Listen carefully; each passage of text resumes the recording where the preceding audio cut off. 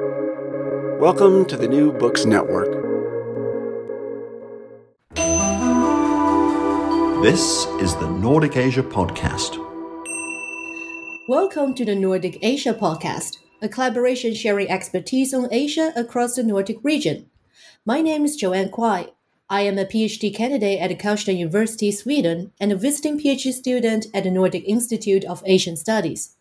Joining me today to talk about China's digital vigilantism is Qian Huang. Qian Huang is a lecturer at Erasmus University Rotterdam. She's finalizing her PhD dissertation on the topic of China's digital vigilantism. She's also the co-editor of the book Introducing Vigilant Audiences, published by Open Book Publishers in 2020. Qian, thank you so much for being here today. Thank you, John, for inviting me. Hello, everyone. It's my honor to speak to you about my research here. So I met Qian through a study group called The Informal, of which she is a co-founder of. The group has been giving me tremendous support as I just started my academic career, especially amid COVID. I really appreciate what Qian has done, but we can talk about it a bit later. Let's get on to the topic of today, China's digital vigilantism. So to begin with, Qian, would you please explain to us what is digital vigilantism?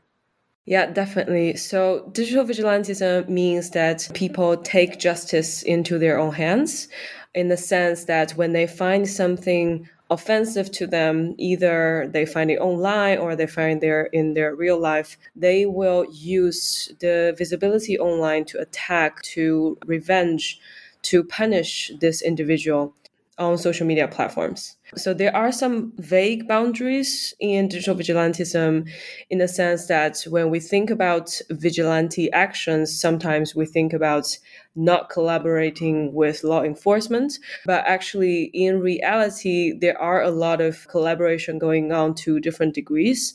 So it can happen that people will report a specific action to the law enforcement at the same time when they take justice into their own hands. So the boundaries are quite blurred here. And can you give us some examples of digital vigilantism? I would say digital vigilantism is quite a broad term, and then it covers many of the phenomena that we understand in different kind of concepts in a society. So for example, when we discuss cancel culture, that is happening a lot on social media recently, and when we talk about the Me Too movements, when we talk about crowdsourcing information to catch a criminal. So all these kind of behaviors and conducts can be regarded as digital vigilantism. Basically, any behavior that weaponize the online visibility to revenge, to control a specific social behavior that is deemed offensive, you can call it digital vigilantism action. In China, if we talk about more high-profile cases, the earliest one will be traced back to 2006, when a woman who was seen in a video clip crushing a cat. It's quite graphic. And then I still remember that one, yeah. Yeah, it's terrifying. What happened was that within 3 days, this woman's address, names, and her occupation was doxed out on a forum called mob.com in China. So afterwards, she has to resign from his post, and of course, she disappeared completely in order to have her normal life. So that would be the very first high-profile case in China. And if the audience are familiar with some Chinese online phenomena, you will know that this is also called human flash search, 人肉搜索. So a lot of times when we talk about Chinese digital vigilantism, people will immediately think about this human flash search action. So that will be more dated examples. And then if you think about more further development, that would be from 2007 to 2013, I would say, there are a lot of very high-profile cases against Chinese corrupted officials. One very interesting example would be the Watch Uncle case. So this official is a provincial level official, and then he was seen in a car accident scene. He was photographed as smiling in the tragic scene, which caused people's suspicion and discontent. in the sense that why is this person smiling? Why is this official smiling in such a tragic moment?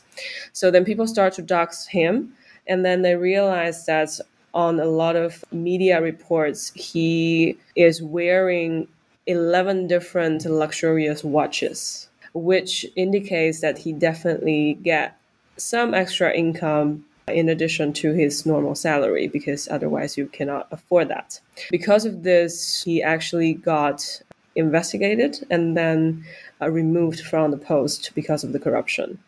So that it is a very high profile case. What's funny is that after this case, a lot of Chinese officials stop wearing watches. And then there are even photos showing that you can see the tan line on their wrist, where obviously they were wearing expensive watches, but now everyone just removed that. So that's another very prominent case, I would say.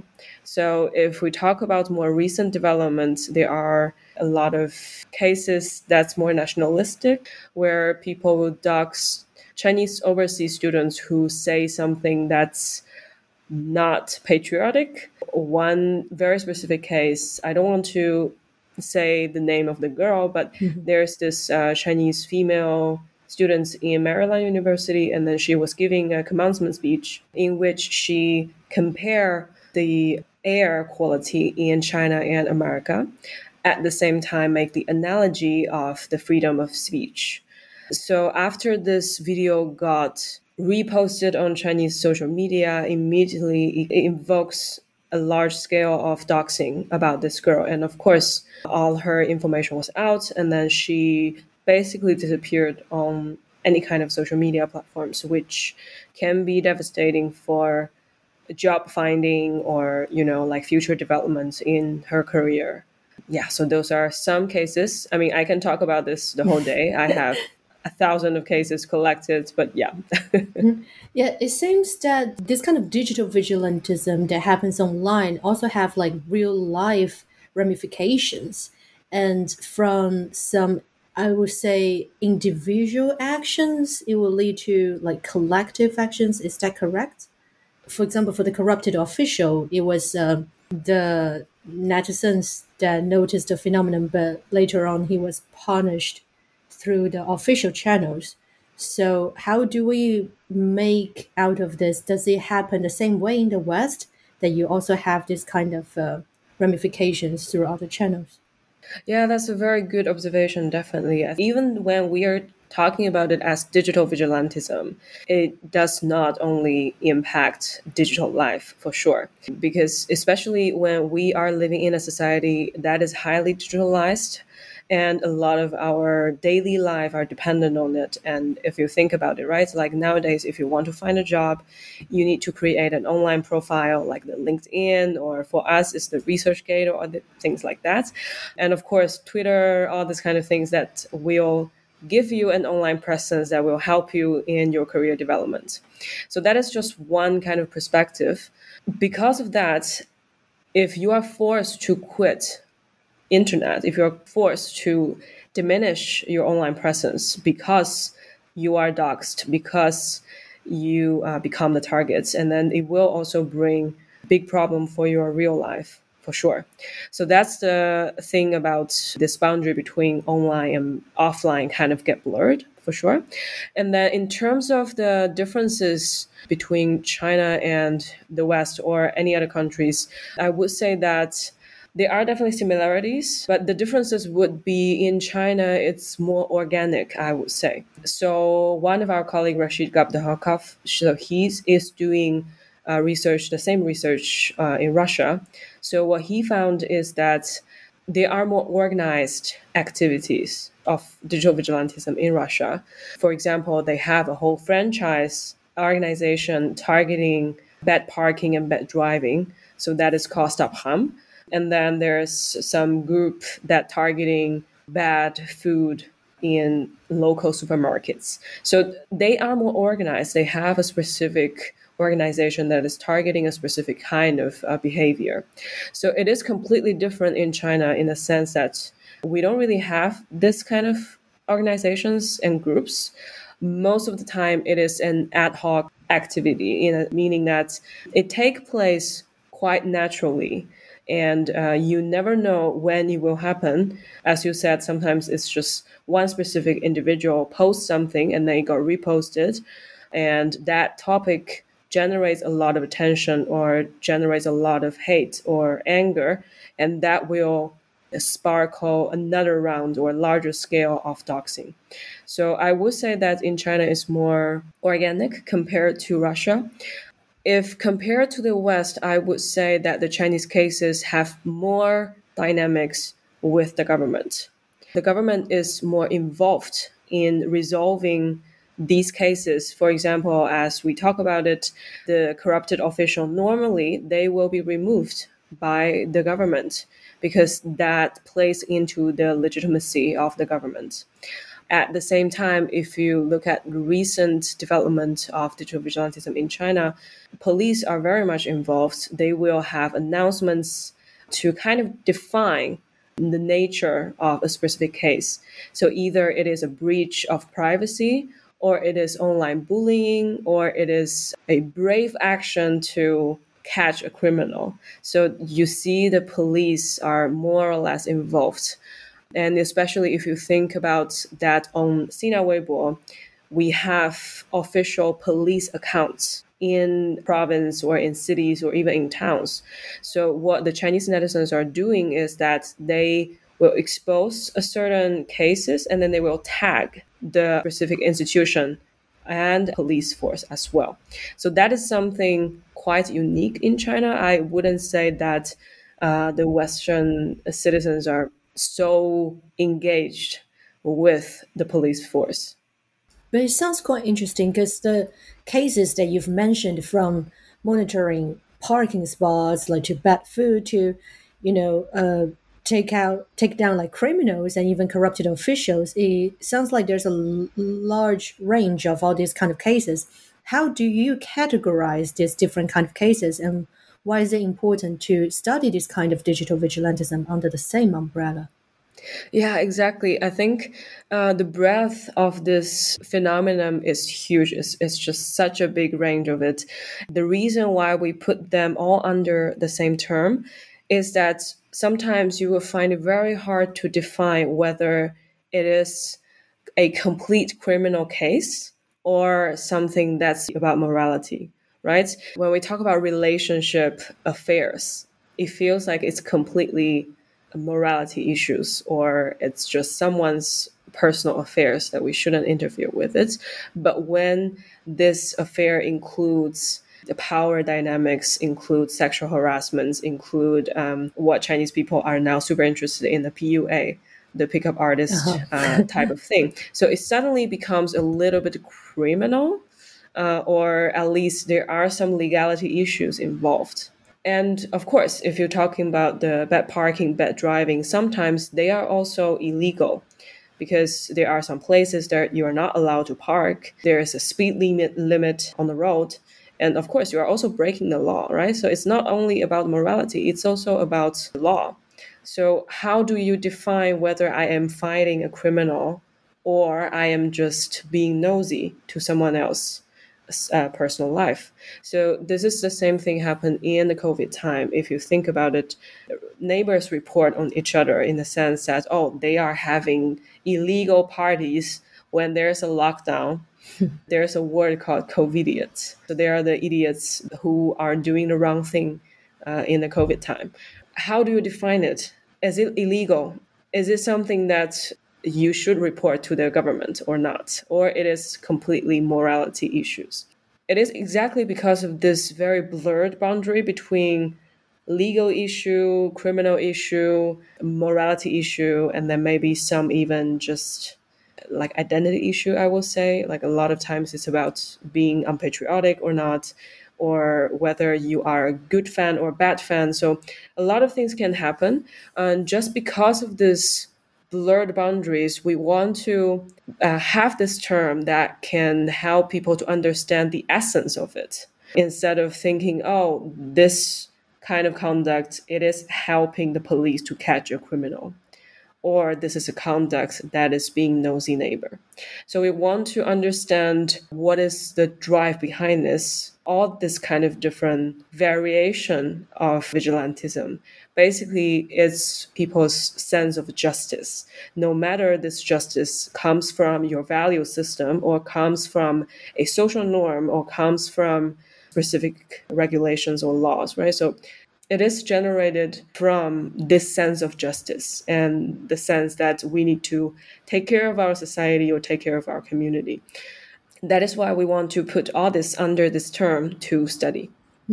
But from what you just mentioned as well, like I understood that digital vigilantism sometimes can be good, as in it can expose corruption cases or point police or the officials' attention to some cases that they might have missed, criminals. But at the same time, it could also lead to undesirable outcomes when it become like an internet mob and created like difficulties for people's living. And in the book that you edited, you also mentioned the case of elderly in the Netherlands that got almost like bullied into committing suicide, that kind of incidents. So how do we make out of this digital vigilantism? Is it like a double-edged sword? What's your take on this? Yeah, that's a question I got very often. A lot of times when people hear that I'm studying this, they will immediately ask, oh, and then is it good or bad, right? So, of course, there are some cases you can obviously see that it is good in the sense that, for example, there are a lot of vigilantes hunting down pedophiles. So they're trying to expose people who are making child pornography or who are sexually assaulting children. So you can't really say that is a double sword there, right? Because it is kind of positive. But of course, at the same time, what our colleagues Rashid found is that, for example, in Russia, a lot of vigilantes targeting pedophiles, sometimes they're also homophobic. So they will specifically targeting gays in the sense that they will call any of their actions as pedophiles. So you will see here there is some cases that is obviously good, and then it can become problematic at some point. And there are cases that are obviously problematic. It is very unproportionate punishment for an individual. For example, what you mentioned in our book, we talk about this Dutch lady stealing a wallet but got doxxed and harassed to commit suicide. So that is obviously a bad thing. But what we are seeing here is a spectrum. You have the obviously good, you have the obviously bad, and then you have things in the middle. And it really depends on specific cases and also your value system.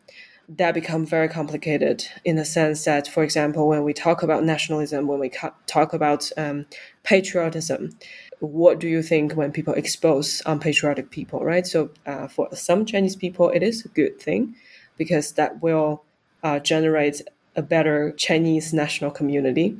When we think about Me Too, obviously it is a progressive movement, and then it definitely brings a lot more opportunities for the women to speak up against the abuse they're putting under. At the same time, the Me Too activists are also sometimes being criticized for not providing enough evidence or giving the defendant a due process of this kind of like legal actions. So that is when we get lost in defining whether this is a good thing or a bad thing, or we try to say, oh, this is a double-edged sword, because even in one case, it can be so-called good and bad at the same time. I feel like we should talk about digital vigilantism more as a method and a tool that should be scrutinized.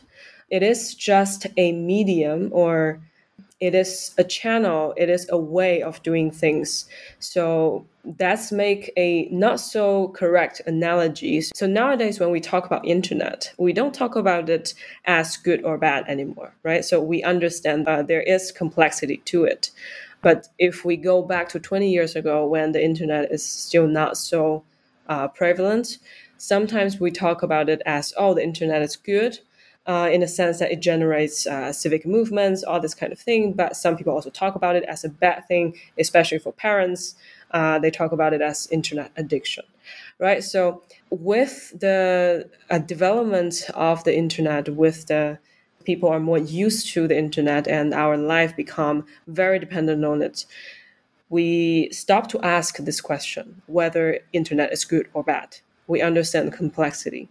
So for me, the more I study digital vigilantism, the more I kind of approach it in this way, in the sense that it is a way of doing things. It is a method of people dealing with their anger, dealing with their discontent. And then it is a possibility that offered by the technology. And it is hard to say it is good or bad, and we should not approach it only in that light. And this very impressive review that you've conducted of this many cases. Any other notable trends or phenomenon? Several trends that are very obvious is that when I was talking about the corrupted official cases, that peaked between 2007 and 2013. So after 2013, there is almost none corrupted official cases anymore. The reasons might be, first of all, there is an internal campaign against corruption. So there are less cases left for the citizens to find. And the other reason would be that the media literacy among these officials increased. Why do I say it? Because a lot of the cases in 2007 and 2008 are caused by a lack of knowledge of how to use social media from the officials. So some of them don't realize how people can collect information about their lifestyle, about their expenditures, just by looking at their online presence, just by looking at the news reports. So another thing is that there are a lot of mistakes made. So one case that's specifically funny is that this official thought the Sina Weibo is a private messaging app. So he was posting publicly, flirting with his mistress on Sina Weibo. But all of this are public, of course, and then people start to realize, oh, this is a government official, and then he is having a mistress, and then there's a lot of graphic language there. So that is the reason why he got exposed, and then he got fired, kicked off the team. Those are the things when they don't have enough media literacy. So I would say that in recent years, people just know how to hide their tracks better. And of course, there might be another reason is that there is a tightening up of the social media control of the social media speech, all this kind of thing. So yeah, multiple reasons. So that it is one trend that I find especially interesting because people don't really talk about it. But every time when I start to introduce this trend, when I talk to Chinese people about this, they will have this epiphany moment saying like, oh yeah, that's right. We don't hear any cases about corrupted official exposed on social media anymore. So yeah, that's something I find interesting. Mm-hmm. And where do you see China's digital vigilantism going? I think it's gonna get worse in the sense that people are very much used to these methods.